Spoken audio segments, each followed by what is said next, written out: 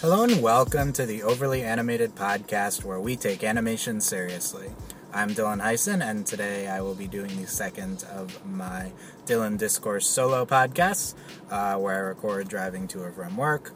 I'm going to talk about some topic in depth, more of like a monologuing from me than our usual discussion. The other notable thing about these podcasts is that the audio quality is going to be lesser than our other ones. It probably sounds fine right now, but in like 5 or so minutes when I turn onto the highway, definitely going to hear the car's engine and all that stuff. So I'm aware it's not great, but it's kind of, these are like easy to record, casual.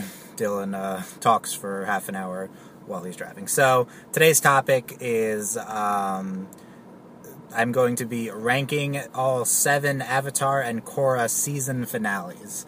So we haven't talked about Avatar Korra on the podcast in a little bit since the anniversary in December. I thought of this topic today, and it seems kind of a good way to pass half an hour or so while driving, talking to you about this. I feel like a lot of you want more Korra Avatar discussions, so I feel like this is good. So as you can see, as the sound turns up, the audio quality is going to go down a little bit. Do let me know what you think of these. Is the audio quality good enough? What do you think of the type of podcast it is, etc., etc. I need to try to remember to talk loud enough so I can talk over the engine and the turn signal as it was there. And also let me know if you have topic ideas. Anything you think I could talk about for an extended period of time. Basically, it doesn't have to be about animation. These are the only types that I'll probably do that are off topic. My first one was on the Oscar Best Picture nominees, and Spotlight won, by the way. I was pretty happy about that. And so send me your feedback, overlyanimated.com, and I'll get into more on that and stuff at the end. So let's get into this topic, ranking the Avatar and Korra season finales. So if you've listened to me for a while on this podcast or the From the Spirit World podcast, then me ranking episodes is not new. I have a extensive Avatar and Korra episode combined ranking list. I mean, I originally had an Avatar one, and I had a Korra one. Now I've combined them into Avatar and Korra. Or I did, like a year ago when the show ended. Over a year ago now. It seems kind of crazy that it's been, a year, 3 months since Korra ended. That's kind of not believable, but here we are. And so basically, you probably already know my general thoughts on all the finales. I guess the twist here, first of all, it's not really about the ranking. It's just kind of an excuse to discuss the finales again. I'm coming up on some finales for a lot of shows I watch. I don't know about a lot, but it's always finale time now with weird TV schedules, and I was thinking about doing like a series finale one after Gravity Falls ended, and I still might do that one, but this seems like a way to get into just Avatar and Korra. And but the twist here is that I'm going to be considering both parts of the finales. So my episode ranking lists just list individual episodes, and these finales for all but one of them consist of 2 episodes. So I'm considering both parts, and in the case of the Avatar series finale, all 4 parts of it. I'd previously ranked the last episode of the Avatar series finale kind of as one thing, the last 2 episodes combined as one. This time I'll be also considering parts 1 and 2 of Sozin's Comment. So it's different. I mean, I don't know. Here's the thing. With these podcasts, I have no outline in front of me, literally driving, so I'm just going to be spewing thoughts. Who knows? I don't know I thought about this a little bit at work, but I didn't extensively consider what my rankings would be like. I know I immediately was able to say, okay, here's how I would rank them if it was just the last episodes of every season, because I've done that already. But I don't know what factoring in the second to last episode's going to do. So now I'm in the left lane of 95 North, and this will be much easier now. I can focus on talking. Okay, so yeah, I don't know what the rankings can be like. I know what's going to be first, and I know it's going to be last. Book 2, of course. So what what's in between, I'll try to figure out as I talk, and I'll present the final list at the end. I'm going to go in order from best to worst. Yeah, and I guess this is supposed to be like a best list. I have my biases, but I'm trying to rank objective critical quality here, which is not really a thing. So it's not me purposely saying, okay, these are my biases, these are my favorites, right? These are just what I think is like the best overall, all the components. There's definitely like a general theme we're going to get into with these Avatar and Korra season finales, which I've talked about on the podcast before. Probably I'm not going to say anything new. I podcasted like 150 something times on, maybe it was less than that, on Avatar and Korra From the Spirit World. I don't have much new to say. And I also haven't rewatched the show recently. That's the other thing. These are based on my memories. Like, I didn't rewatch all the finales for this. I'm not going to be doing that for these types of podcasts. These are more casual discussions. And so I might like be misremembering. I'm not going to misremember. I know these. I know what happens in these. But like, I might not be picking up on nuanced things that I would pick up on now if I rewatched. Like, opinions always change. My opinions of things are constantly changing. Even though I generally like the same things as a while ago, I think I see them in different ways as I get older, and I think that's true of everyone. I hope that like we would not consider our opinions so stagnant that we would not be able to reevaluate things. General philosophical point, like, embrace change in yourself as a person, because you are changing and you're not the same person as like 5 years ago. Okay, so yeah, that totally relates to Avatar and Korra season finale. So let's rank these. So first, and again, I reserve the right to change this at any point if I talk myself out of it. Like, I literally will probably talk myself out of a ranking.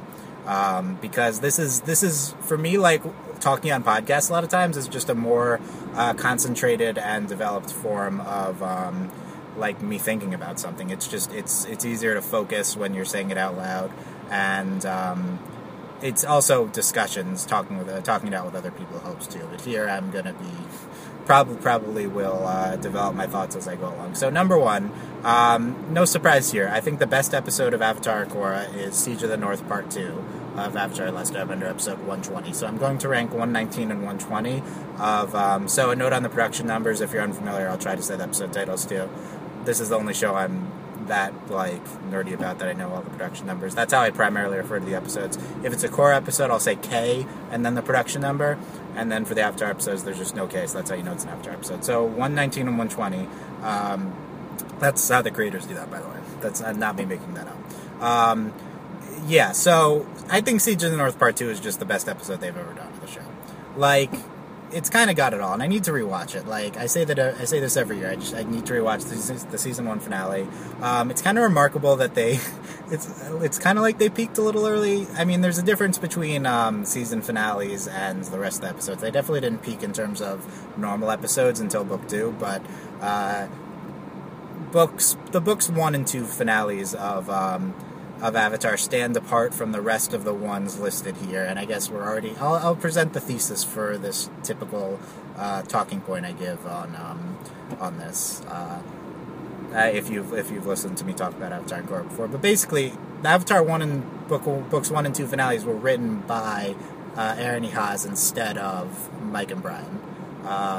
Now, if we're incorporating the episode before the last one, then you bring in Mike and or Brian too. So, although 119 I believe was written by, what's his face, the writer of Avatar Day, right? So, I think that was his best episode. I haven't talked about Avatar Korra for a while. I'll remember as I go along. I blank on a lot of things here. And usually I have like the Wikipedia episode list up, so I can just instantly reference that, but I don't now. But yeah, so, and then Mike and Brian wrote The Guru in season 2. So the book 1 finale, so what's the difference between, and again, sorry, all over the place, no outline and stuff. So the book 1 finale is written by Aaron Ehasz. Aaron Ehasz wrote a lot of the best Avatar episodes, the best written ones, whereas Mike and Brian more in the writer's room for Avatar than Korra. Mike especially not a developed writer at this point in his career. And it stands out, these two, from Avatar Book 3 and then all 4 Korra books, in that this one is much more much more competently written. Both of these. Both of them feature like great plot developments that work incredibly well in the context of the seasons. None of the dialogue is bad. All of it's great. Like, it's just such an obvious difference between the Aaron-written finales and the Mike and Brian ones. Mike and Brian get, like, much better at it by the time Korra comes around. And by books 3 and 4, they outdo a lot of the Aaron episodes, obviously. But, basically, there's large parts of the Korra books 3 and 4's finales which match up to the Avatar book 1 and 2 finales in terms of quality of writing, but it takes them a while to get there. So definitely the Avatar book 1 finale stands out.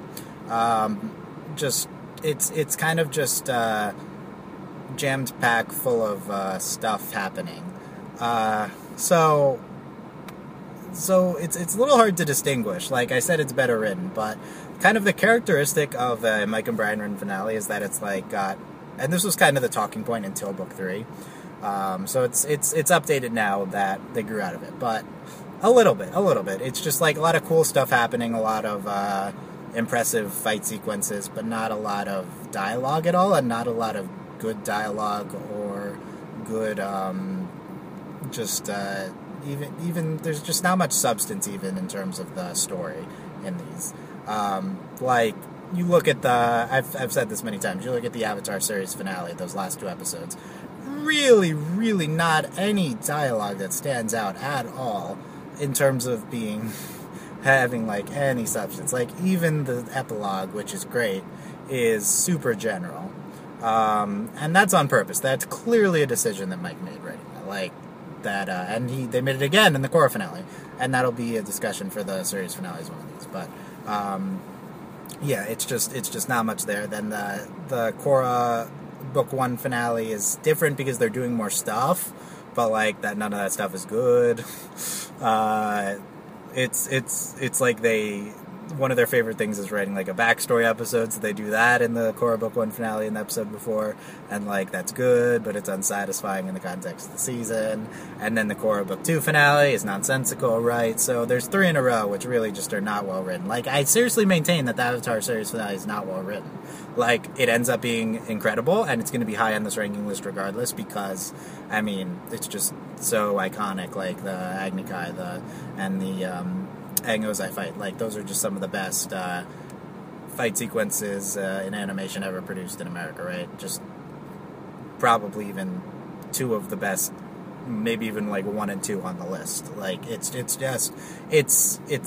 they hold up well. I mean, you would love to see them in HD now, but I also think it's starting, like, I don't know how much, side note on that, My number 1 Avatar merchandise item desire is still definitely an HD remastered Avatar collection, because watching Avatar again now kind of sucks watching it in 480 or 360 or whatever it's in, and it's a noticeable difference between the 1080 of Korra. Korra just is so gorgeous, and then you look back on Avatar and the animation. First of all, the animation's worse on Avatar, regardless of output, like quality, but it also is just. It's also just that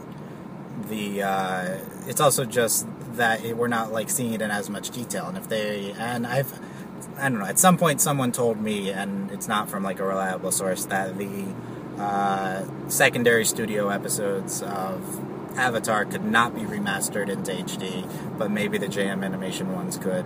I don't know if that's true, but like, it doesn't seem like we're ever going to get this. You could probably touch it up like to some extent. Anyway, the animation quality of Avatar is a significant hindrance, I believe, to rewatching, in my opinion.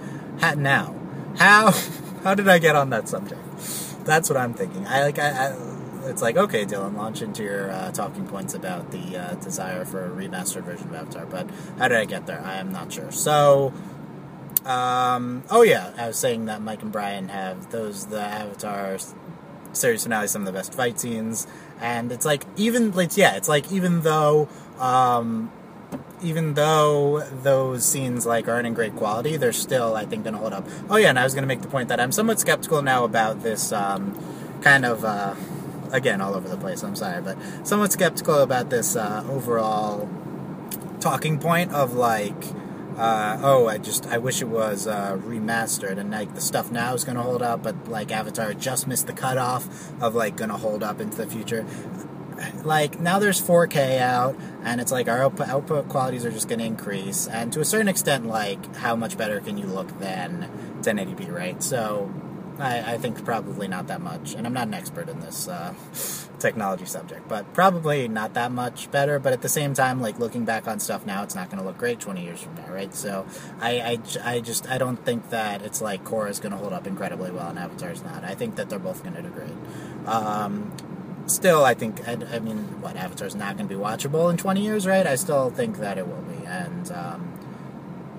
And Avatar, I mean, this is a separate subject, like the legacy of both of them. Briefly, though, Avatar works better as like a series rewatch.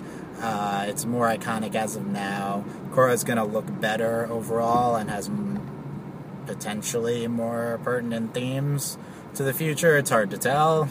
But, generally the thought process is that Avatar is like this iconic thing that's going to hold up really well, and Korra might not be, but no one's really as high on Korra as I am, and our group is, right? Like, basically the point we ended up, and if you haven't heard me talk that much about Avatar and Korra before, like, the point we ended up is that Korra ended up being just as good as Avatar, which is kind of crazy to think about, because I always said Avatar is the best series ever, so... Like, that's how good Korra Books 3 and 4 were. I'm also probably one of the highest people on Korra Book 4, which I think was also extremely good. Not as good as Book 3, but extremely good. So, that lets you know how high those two finales are going to be on this list, too. Basically, Korra Books 1 and 2 are 6 and 7 on the list. Avatar Book 1 finale is number 1, and then it's like everything else is kind of hard to tell. So, yeah, this Avatar Book 1 finale. Look, Waze says I have an hour, 4 minutes left on my drive, and we're already like 15 minutes into this. This is going to be a while, so maybe I'll just talk for the entirety. I also have, like, a headache, and I assume my throat's not going to make it, although I do have water here. So I'm in traffic, so now maybe I'm speeding up, and the sound quality is going to go down. So this finale, like... I think how I started talking about this is that it's like, what's the difference between the Avatar Season 1 finale and the rest of the finales that Mike and Brian write? Like, from my perspective, Mike and Brian, especially Mike, have been basically trying to reproduce the Siege of the North every single time. It's like, awesome stuff happens, big moments for character arc, climaxes, the biggest fights of the season. Like, Aaron just nailed the Avatar season finale. Yeah, speeding up, quality goes down. Aaron nailed the Avatar season finale archetype on his first try.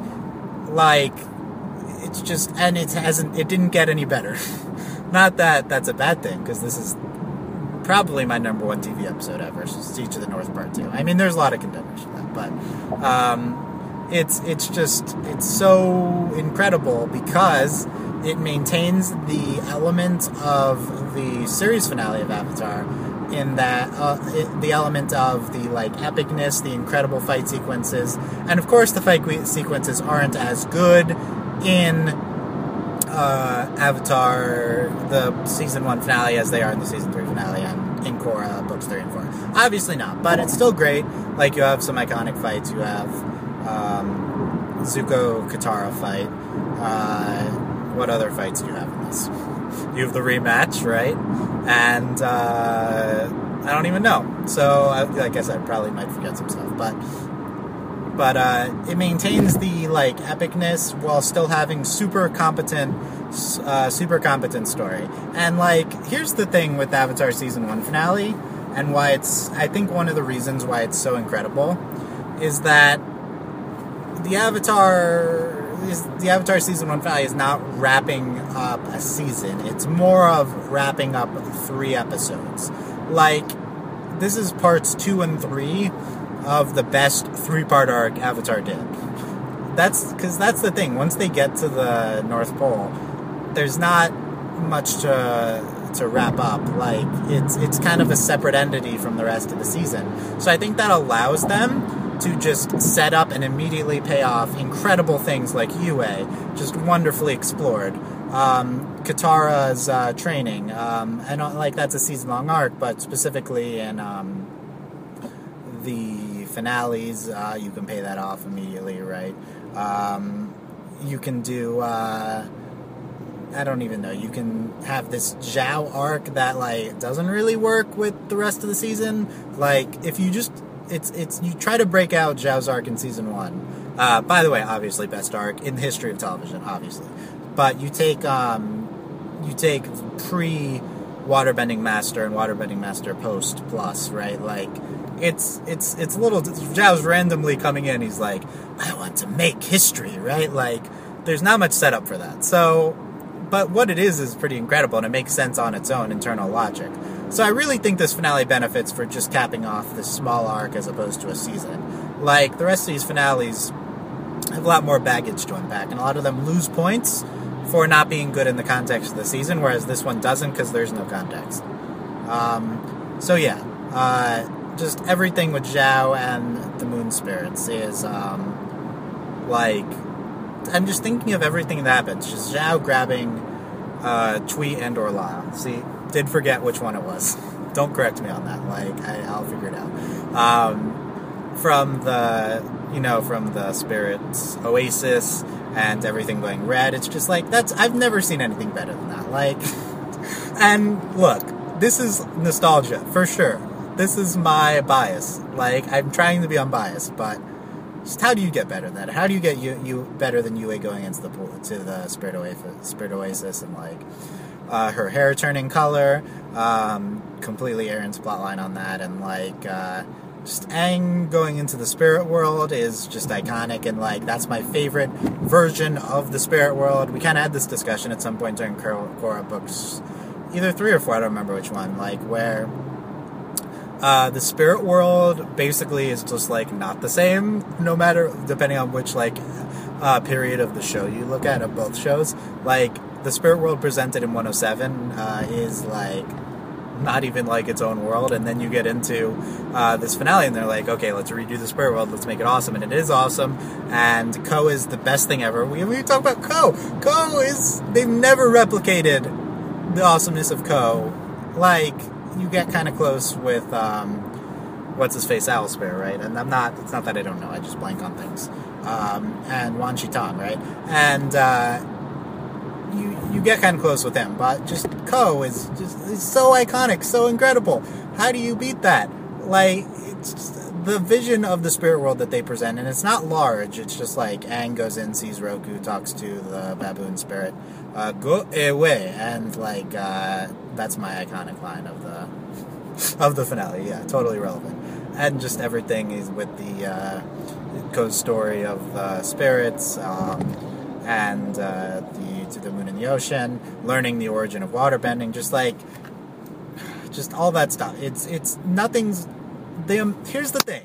All of this is story and characterization. That's the thing. That's why this finale is so good. It's not just an epic fight. Like, epic fights are great on their own, and this finale would be heads and shoulders the best one if it had, like, the Zuko Agni Kai in it, right? Like, that level of quality of fight. But the epic moments come out of incredible storytelling and characterization that we don't really get from any of these other finales, except for probably my number 2 on the list, Avatar Book 2, right? Like, it's just as, like, there's awesome stuff, and even the awesomeness of the Korra Book 3 finale, it's just like, what compares to anything that happens here? It's just, it's so ambitious, this finale. It's so incredible. I thought of another element, like the Zhao demise, so good. It's all so good. How do you beat anything like that I mentioned? It's just, it's wonderful. So that's my defense of that one. And I'd love to, and I don't think rewatching it helps that much, because you just get into it again, and it's not. I don't know if I'll ever be able to do a super competent analysis of it, but it's not like it's doing anything like super deep. That's the thing. It's just doing remarkably competent and excellent storytelling in a short amount of time on an epic scale, continuing the show's mythology, expanding it, because like all the waterbending stuff they get into, all the spirit world stuff they get into, it's all new and it's all like presented there, and it's just like the right amount of like mythological expansion and enacting upon it in the right way, and still having like these big moments happen that are based off of that, but also based off of the characters that were established. It's just the perfect season 1 finale in the context, but I also think it would be perfect as like the finale for any season, just like tweaked a little bit. So there you go. That's my number 1. The 119 and 120. 119 is also incredible. 120 is the best, but 119 is also incredible. So I mean, Azula always lies. Like, Zuko's stuff in this one's great, too. Okay, so, number 2, I'm going to say, and I might change my mind on this, I'm going to say the Avatar Season 2 finale. The problem with this, like, I know that Crossroads of Destiny is second out of all the finale episodes. It goes 120, 220. But not, like, there's a few episodes in between, but they're finale episodes. The problem is that 119 is here. Or 219 is here, and 219 is not great, but it's good, but not great. So it's like what I'm gonna try to consider is like evaluating the finale as a whole, and 219 is clearly inferior to 220, which has just the culmination of Zuko's arc in season 2. Talked about this at length on the old podcast, but that's the best single season arc of either show. Of any shows I've seen. It's incredible, and just the twist is like so well set up and so well handled, such great logic for that character. It's so wonderful, just incredibly presented, direction-wise, storyboard-wise. Azula's involvement in the finale of both of these parts is all incredible. Even like the small interactions with Mei and Ty Lee in this, and Sokka. You have the incredible moments between Aang and Iroh, and then the payoff with the betrayal. The only thing to consider, like, all of that's incredible. Like, this is just a small step behind the season 1 stuff that I mentioned before. Incredible storytelling, again, with the mythological expansion within the finale. Like, I feel like that's not even that. I feel like that's kind of an element. Thinking about it, that's kind of an element that gets lost once you get to Korra. Is just like, and they attempted in Korra Book 1, I guess, but it's more of paying off like a mystery arc. Whereas it's like presenting these new elements, like all of the Aang chakra stuff, which is completely irrelevant the rest of the series, right? So, and the problem with the chakra stuff and the all of the spirit, all of the going into the Avatar state stuff, right? Is that it ultimately has no payoff. The payoff is in that awful Rockin' Tabak's Deo Ex Machina in the Avatar series finale, right? So all of it looks bad in retrospect. It was fine, though. In the context of just these 2 episodes, it works, like, fine. Like, I think it's decent for Aang's character arc. I don't think of any of it's incredible. Like, Mike and Brian write that episode, and it's not as good as they think it is. But it's fine, and it works really well in tandem. I think overall, just, like, the elements with the betrayal and the just the lightning, just how incredible that is, the Avatar, the Earth Kingdom has fallen at the end. It's all so wonderful.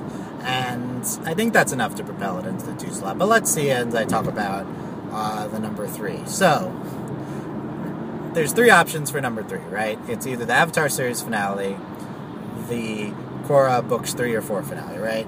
So, in terms of my episode ranking, next would come next I believe would come 320/321 of Avatar. But the problem is you have to include 318 and 319 into the Avatar series finale, which are clearly inferior episodes to a lot of the stuff we get into in Korra books 3 and 4. So, Korra book 4, it's first of the two parts as a really competent, kind of super action-oriented part 1 of the finale. Korra book 3. What? Dylan remembers what happened in Korra book 3, part 1 of the finale. Will I remember? I'm honestly not sure. Let me try to think about it. But so in general, I think that Korra book 4 finale is better than the Korra book 3 finale. Oh, okay, now I'm remembering the Korra book 3 part 1 finale. So it had a lot of stuff with Korra's dad and all that stuff, right? It was really good, actually. That episode was actually very good. I think I'm trying to remember my thought process on this. Is it better or worse than and also the production numbers are not as clear to me. Is 412 better or worse than 312, right? I think 312 is better. I don't know if that's what I think. But overall, I would say that the Korra Book 4 finale comes out on top. So I'm going to rank the Korra Book 4 finale here. Because I really do think including all 4 parts of the Avatar series finale really bumps it down. And it's probably going to get bumped down to the 5 slot. But I might change that. So let's talk about the Korra Book 4 finale. We're still only in quotes, a year and 3 months removed from it, so not as much space as like the 8 years of the Avatar ones, right? So, the Korra Book 4 finale is really just competent, like extremely like epic and competently handled. I'm now coming off of talking about like all the excellent plot stuff that Avatar books 1 and 2 finales do. It's like starting to seem underwhelming in my head, but there's a lot of great stuff in the Korra Book 4 finales, both parts. I mean, part 1 has the absurd Colossus stuff, right? Which is kind of cool. It's also absurd, but it's kind of cool. It has Hiroshi stuff. We get some great Varrick and Julie moments, and then in the part 2 of it, we get, of course, the incredible epilogue. Of course, the incredible scene with Korra and Kuvira in the spirit world. The incredible scene with Korra versus Kuvira inside the Colossus set. Oh my goodness, what a great fight scene! Wow, and just all the other action surrounding the Colossus also really great. It's just all excellent. And what stands out about this finale is a lot of stuff. But one, let's say the culmination of Korra and Korra's arc, like the show and Korra the character's arc, which it's like it's impossible to separate either the Korra series finale and the Avatar series finale from like the emotional impact that they have, and like being the end of these series. And the Korra finale is kind of infallible to a certain extent because of how like emotional and incredible, and just the amount of like personal impact associated with it. I would say that I'm probably one of the people in the world who's highest on this finale, like in terms of I like genuinely think this is like a top 10 episode of either show, so I don't know if I ranked it there, maybe I'm lying. But it's Waze says 6-minute delay, a pothole on 95 North. I don't think that we're delayed because of a pothole, but thanks for trying, Waze. Yeah, this trip's going to be incredibly long, so me babbling is can only be good here. So, yeah, I think that this, I think 413, right, is better than 313. I do think that, right? Because now I'm trying to remember what I've previously said and not contradict myself. I think that I have this ranked as the second highest episode of Korra, behind Korra alone only. Yep, it's hard to overstate how incredible the epilogue is. It's better than the Avatar epilogue. A lot of people who are don't ship Korosami, or even people who are anti-Korosami are like, don't even think this episode's good, which is just like nonsense. Just like, look at it. It's so incredible. That epilogue, it's impossible to overstate the impact that Korosami finale had on me and the entire DF group at the time that it happened. It was so unexpected and impactful on many of us, and it was also just like one of the better plot arcs in Korra, and giving an emotional ending to that arc was also just really good. Like Korra and Asami's burgeoning romance and their previous friendship, right? Like it's just an excellent conclusion / beginning, right? Like, depending on how you look at it, to this arc, and it's just so wonderful. Incredibly animated. The end of the episode, just like it's basically perfect. I mean, you can criticize like should have been more explicit. You can criticize like maybe you didn't like the way they do the time skip. I like it, but it's that's one of those things that's untouchable to me. I think there's enough time passed where I can say that's like it's too important. It's too incredible. And really, I'm not just because I'm trying to rank on critical quality here. I'm not just saying that based off of my perceived importance of the scene. I genuinely think it's like an incredible ending. Like, I think critical wise, that is a better ending than Avatar had. Avatar, like, played it super safe and paid off the Kadang arc, which wasn't as well handled in book 3 of that series as Korosami was in book 4. To some of you, that sounds I'm aware of how some people think about this, and that's probably like an absurd statement. But Kadang was not well handled in the second half of book 3, and Korosami was really well subtly developed. And like, I would have liked it if it was slightly more explicitly developed. But seriously, just look at that arc in the context of burgeoning romantic feelings based off of a super deep established platonic bond, and just looking at like when each one starts to develop romantic feelings for the other. For Asami, was in book 3, and then Korra, you start to see it around Korra alone, and it's so really good. That's the thing. Like, so much effort was spent on like fighting about people's reaction to it, that I think people missed out on just the fact that this arc was really good. If you are able to see beyond the straight, you can see that this arc was just very, very good. And like, it was a little spread out, so people like, it's also kind of hard to recognize its quality from that perspective, I guess. But look, it's one of like, I think it's like actually the second most successful long-term plot arc that Mike and Brian ever pulled off. Like, it's like Korra's character in the entire series of Korra, and then Korra and Asami's bond, right? Like, they really are bad at long-term plot arcs, and this one they actually pulled off, and they did it by being super like subtle and patient with it, right? So you could argue that was only the result of circumstance, but I'm going to give them the credit. So that's just incredible. I mean, and now I would want to watch the scene again. The music in that is so great.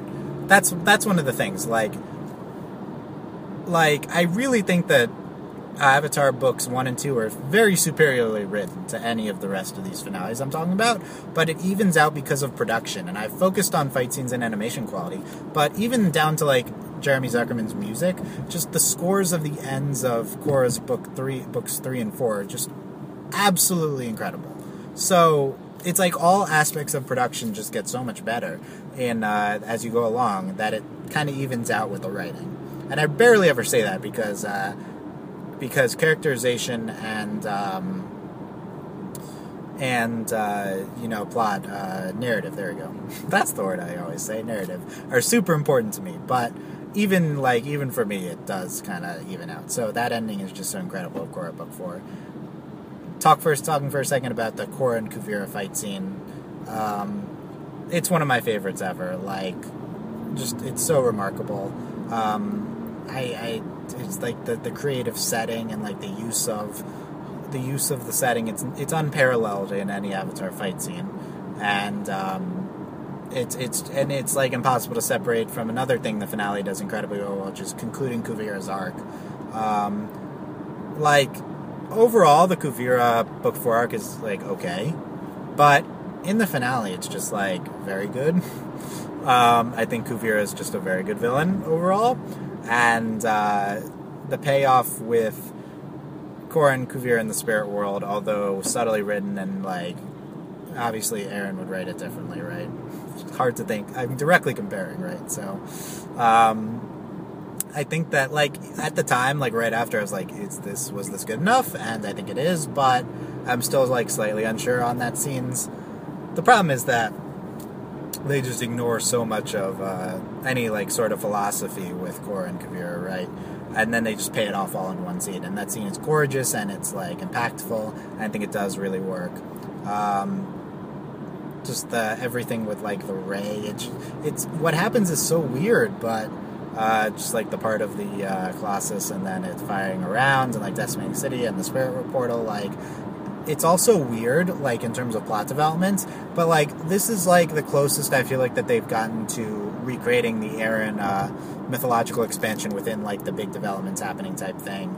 The problem is, Eren, and continuing on this discussion from earlier, Eren, like, started this trend of, like, having these big moments based off of new information. And then what Mike and Brian do is that they say, okay, we can have big moments based off of new information, but they like don't set it up. That's the problem. Eren like sets up the the everything going red, right? And he sets up anything with like I don't know, were there even any duexes in the book 1 and like spirit. I didn't even mention like spirit koi or whatever, right? Like that's just, it all makes sense because he spent a lot of time explaining it. Like, he sets it up, he develops it. But Mike and Brian say, okay, that they recognize these big moments are super important and super impactful, but they don't take the time to set them up as well. And to a certain extent, there's not much setup with like any sort of spirit portal or anything, but it's not like important. It's just the emotional setup behind the characterization setup behind how Korra handles it, how Kuvira acts in that situation, the conclusion of Kuvira's arc. That I do feel like they kind of started to approach like Eren levels of storytelling in the finale. This Korra Book 4 finale, I just really think it's incredible. Like, that last episode's so good. The second last episode of season 2 is also good. Hard to overstate how much I love it. Okay, so there's the first 3, and I'll stick with that. Let's do, I already said in my order now. The order's been set. Korra Book 3 finale ranks number 4 on this list. So, and by the way, in terms of tiers, I think that these first 5 are in a tier, and then the last 2 are in a secondary tier, basically. Or, although I do think it's like the first 5 are in a tier, then the 6 is in a tier of its own below it, and then 7 is in a tier of its own below that. So I'll get into that when I talk about the Korra's Books 1 and 2 finales. But the Korra Book 3 finale, it's the last, again, the last 5 minutes of the episode, the epilogue of the finale. So incredible. I've tried to talk about this before, and like what they're able to do with like the emotional juxtaposition between Korra in the wheelchair and Janora's coronation ceremony. Yeah, in my fanfics, yes, but in actuality, her tattoo ceremony, right?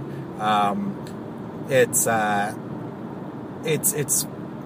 probably the most. I mean, it was like until they like actually paid off the gay romance in Book 4 at the end, like it was the most emotionally impactful thing that they've ever done on either show, and it still might be because the score on this one I think is even better. Maybe even better than that's the thing with these 2 scenes. It's like take your pick.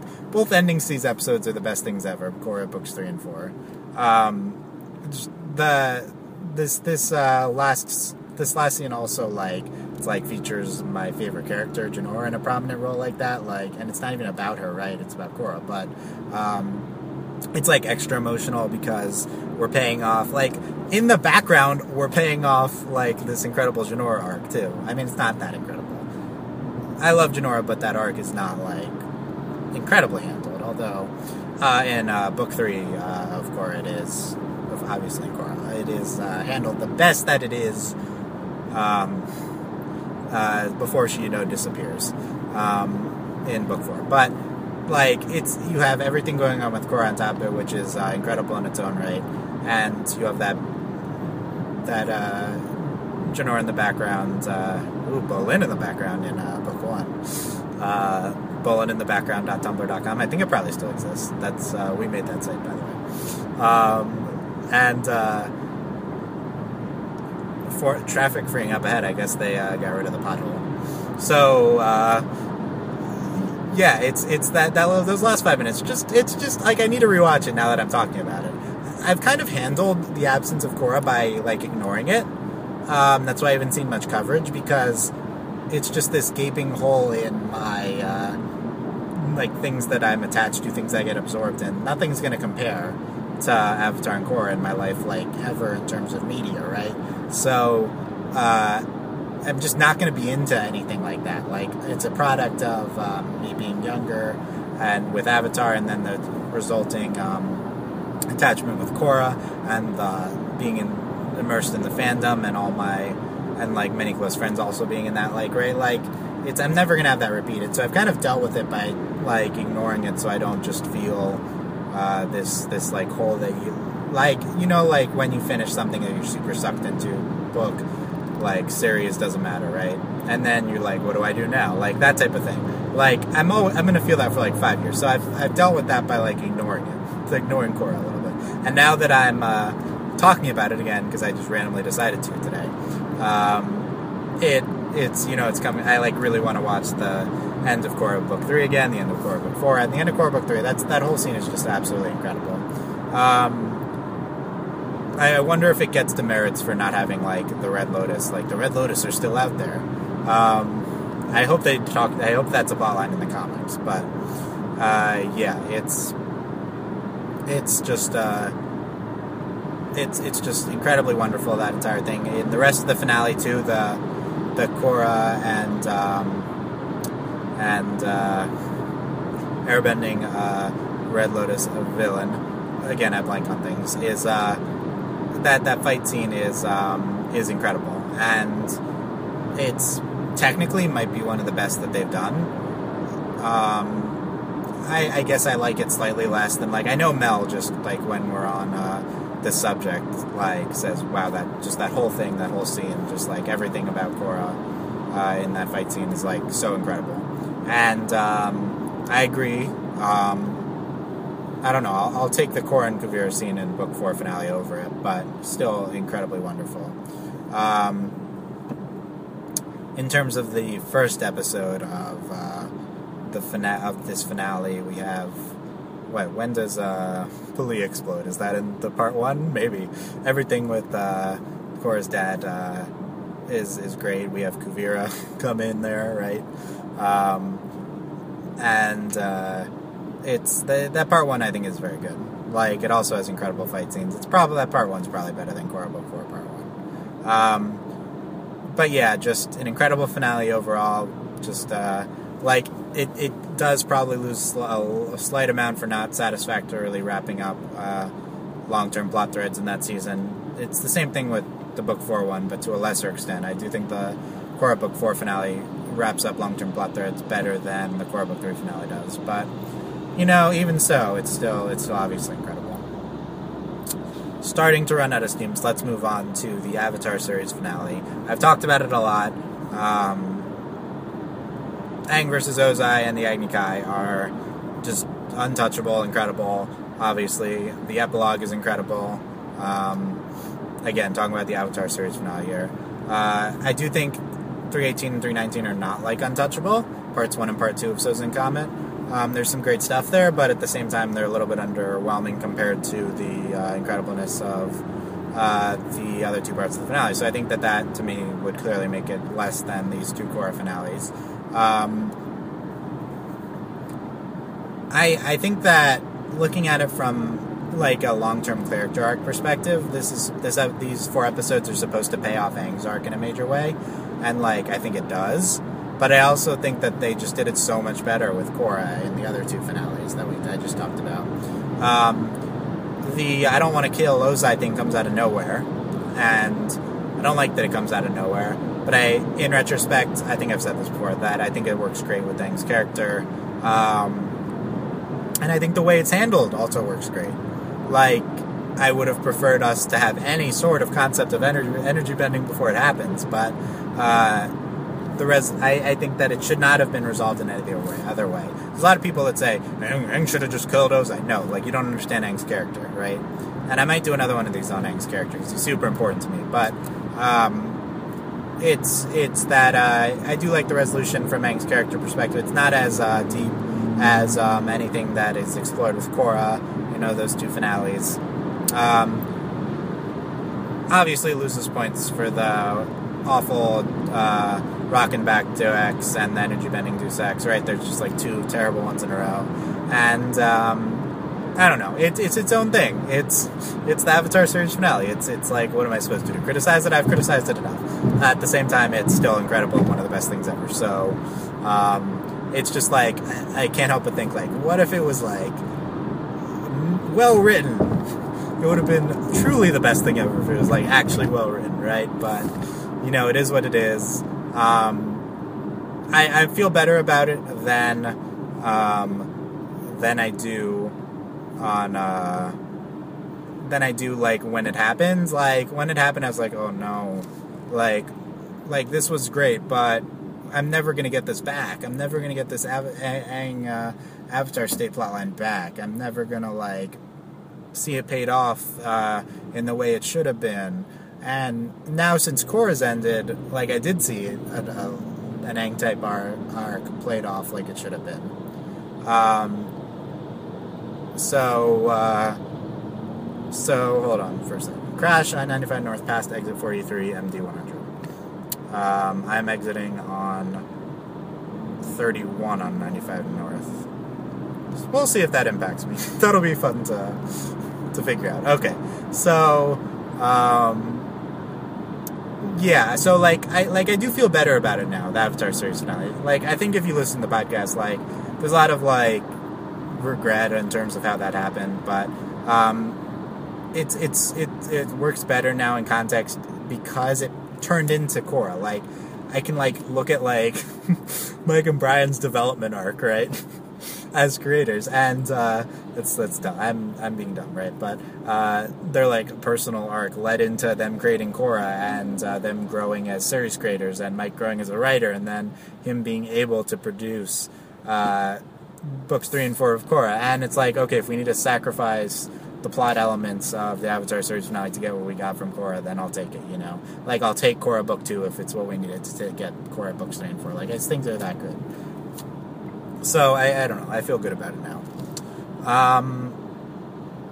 So, yeah. I mean, there's not much more to talk about. I've extensively talked about it is what it is. It's the Avatar series finale. Let's get into the 2 clearly worst ones on this list, starting with Korra Book 1 finale. So, if you listened to me recently, I think this, but the Korra Book 1 finale is underrated. It is genuinely very good. The problem is that it's awful as a conclusion to the Amon and Equalist arc. Like, it's just really bad. Like, it just kind of disqualifies all of the awesome stuff that they did with Amon earlier in the season. But if you really just take those 2 episodes on their own, it's really pretty good.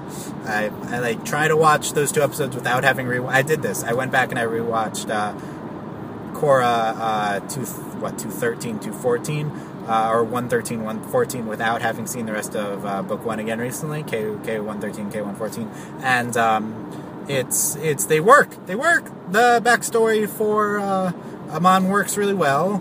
The ties to whatever his name was, right, work really well, his brother, and it's the backstory's great. Like the thing with the wolves is like haunting. Like just that whole flashback sequence is very good. And then it's one of the it's a very strong part one of a finale. Like even compared to the greats of Korra's book 3 and 4 and Avatar books 1 and 2. Even if you compare like the part 1 of that finale is super strong. It holds up.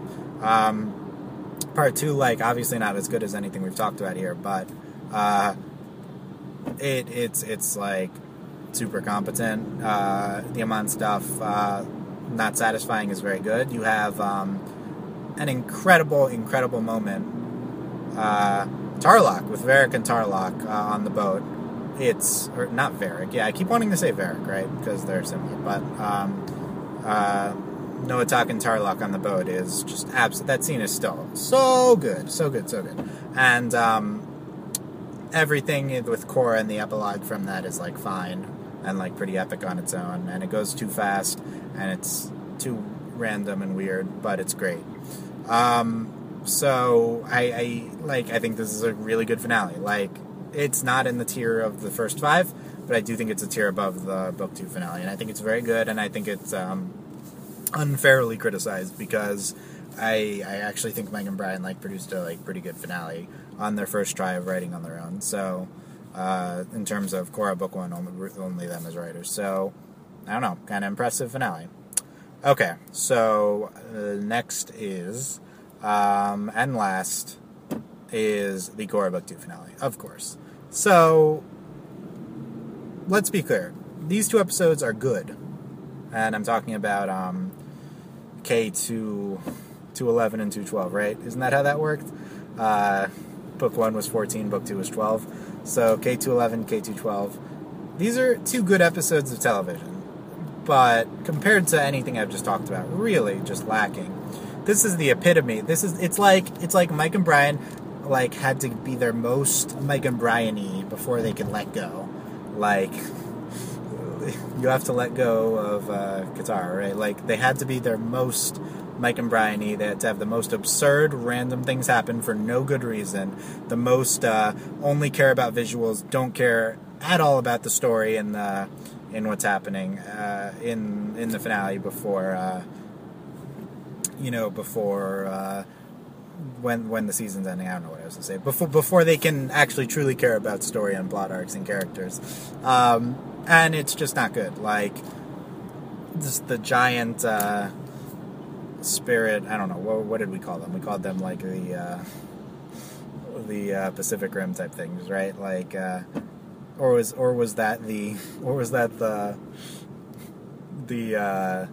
Colossus? I don't even know what people refer to. But yeah, giant spirit Korra versus giant dark avatar Unalaq, right? Like, underrated is the visuals. To me, no, I'm not going to even get into that. But yeah, underrated is the visuals, the use of color, and this is in this finale is is not like anything else that we saw from either series, and it's kind of truly stunning visually. It's like all flash, no substance, right? But the flash to a certain extent is enough. The Jinora Deo X is all flash, no substance, but it's to a certain extent cool enough, right, that it works. I mean, I don't think it works, but it's fine. The big the problems with this is just nothing of relevance. I don't know, nothing. I don't think of this finale and I think, wow, this awesome thing happened. I don't look back and I'm like, oh my gosh, that time when Unalaq merged with Vaatu and they became the Dark Avatar. Like the reverence I spoke of the Avatar book 1 finale with. It's just there's nothing there. Beating the past lives out of Vaatu. I mean, it's not Delaney levels of hate for that, but it's whatever, right? That I didn't really care about that. The big problem is that Unalaq is just a terrible, terrible character, and even though Vaatu is the greatest thing since Zhao, it doesn't make up for Unalaq being as bad as he is, and the Dark Avatar concept is just so dumb, so dumb, and everything that they do, I don't know, it's just all kind of dumb. We even have this plot line with the adults in the spirit world, and it's also kind of dumb, and we have the talking Great Isle mushroom. I guess that's one of the benefits of the of the finale. But yeah, like whatever. It's not great plot wise. It's great visually. There's some good action sequences, of course. And like I don't know. I still think it's good. Honestly, all that I remember is what I just listed. I'm gonna have to go back and watch it again. JK, no, I'm not gonna watch it. Yeah, I might watch it again. I don't know. But yeah, it's better than most of what's in book 2, right? So, still, like looking back, they went 7 for 7 on quality season finales. I know the discourse surrounding book 2 is that you wouldn't conclude that, but they really do go 7 for 7. Those are all good finales. Like, I know the book 2 one's not great, but they're incapable of making a bad finale. I've probably said that before. And they also go 5 for 7 in like really good finales, and like the number 6 is also very good. So that's just like an incredible track record. Obviously, a lot of the best Avatar and Korra episodes were all in finales. I also like fail to see this like level of incredible and epicness from other shows that I got from Avatar and Korra finales. Like, other shows don't work like it, but like the extent to which like just the epic stuff happens, and it's like emotionally affecting and incredible plot wise, and like just these big moments. It's like it's not like recreated in almost any other show I've seen. Like, I think to the Steven Universe season 1 finale, and I'm like, okay, like this is kind of close to Avatar. Like they kind of pull off like the heights you need to go to for a finale. I actually think the Steven Universe season 1 finale is like super modeled on Avatar finales, like mythological expansion. Like you can just what I've said about Avatar season 1 finale, like just apply that all to the Steven Universe finale. I mean, there's nothing like the big twist with Garnet, right? But mythological expansion within the context of big things happening, emotionally affecting moments, right? It takes a lot of the Avatar season finale template, which isn't original.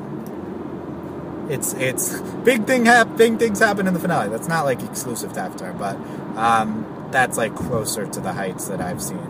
And it's just, season finales are also everyone's favorites. They're also what you cite. It's just like it's a lot of what's informed my you got to stick the ending opinion. That's something I've kind of espoused the past few years, is that looking in the context of a season, it's super important to stick the ending. The last few episodes are the most important. The ending of a movie is the most important. Like, I really do believe that. And a big reason why I think that is that people care about these finales much more than they do a regular episode. They're so much more important. It's the impression you're left with of the season. It's the payoff, it's the ending, it's the climax, it's the most important part. It's really important to nail it. And I think Avatar and Korra did kind of every time. I wouldn't describe the Korra Book 2 finale as nailing it, but I also don't know how you would have nailed that season, right? Like, it's kind of impossible to pull off correctly given what was before. And, random note, maybe it seems like I'm saying the Korra Book 2 was, like, awful, but no, it wasn't. It was fine.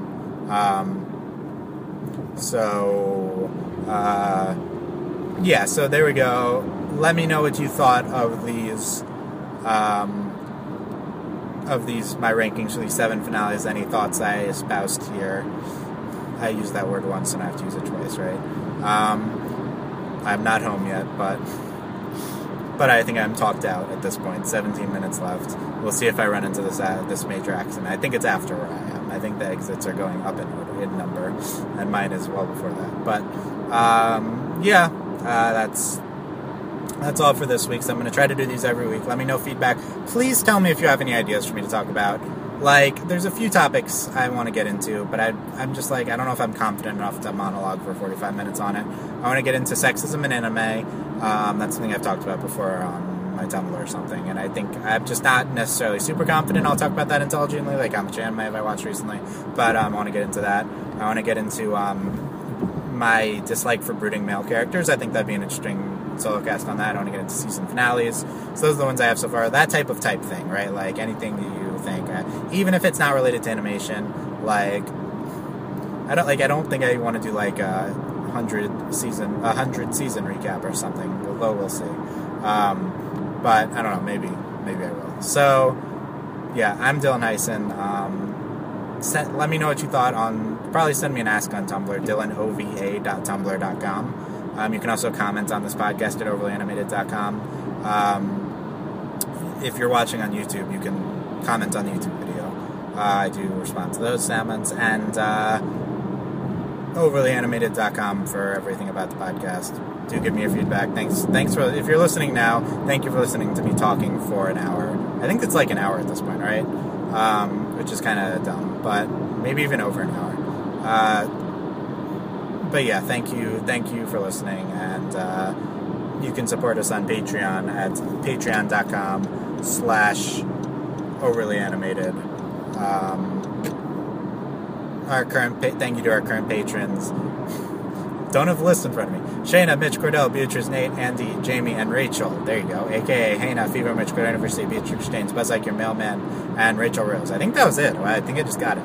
So, talk for like 2 seconds about the Patreon system. Do I really want to talk about that? Anyway, it's our only method of revenue. Basically, like, I do no ads on the podcast right now, and we're doing multiple podcasts per week. Consider supporting us on Patreon. I believe that's the best content support system. Watch our video on patreon.com/overlyanimated. It's a little old now, but there's a YouTube video of me and Mel talking about, it's probably not in depth enough, but it's like you pay for stuff that you listen to voluntarily. Like, I'm never going to make the podcast money to download. I might put ads on it if people like. I would probably do that because we're not getting enough. But if we got enough from Patreon, I wouldn't, right? So, yeah, I would consider supporting there. That being said, I know a lot of you we skew young, and people like don't have money to spend, right? So I understand. I have a flawed demographic if I want to make money off the podcast. I'm aware. It's a non-solvable problem. So yeah. I'll be back next week, I guess, solo casting. Unless things change, our next podcast is going to be me and Delaney on Miraculous Ladybug Sunday night. We'll see if me and Sam do a movie, or like me and anyone else do a movie or something. But as of now, I don't think so. So, yeah, but next week, let me know topic ideas, and we'll see. Thanks for listening, guys. I will see you next time. Bye.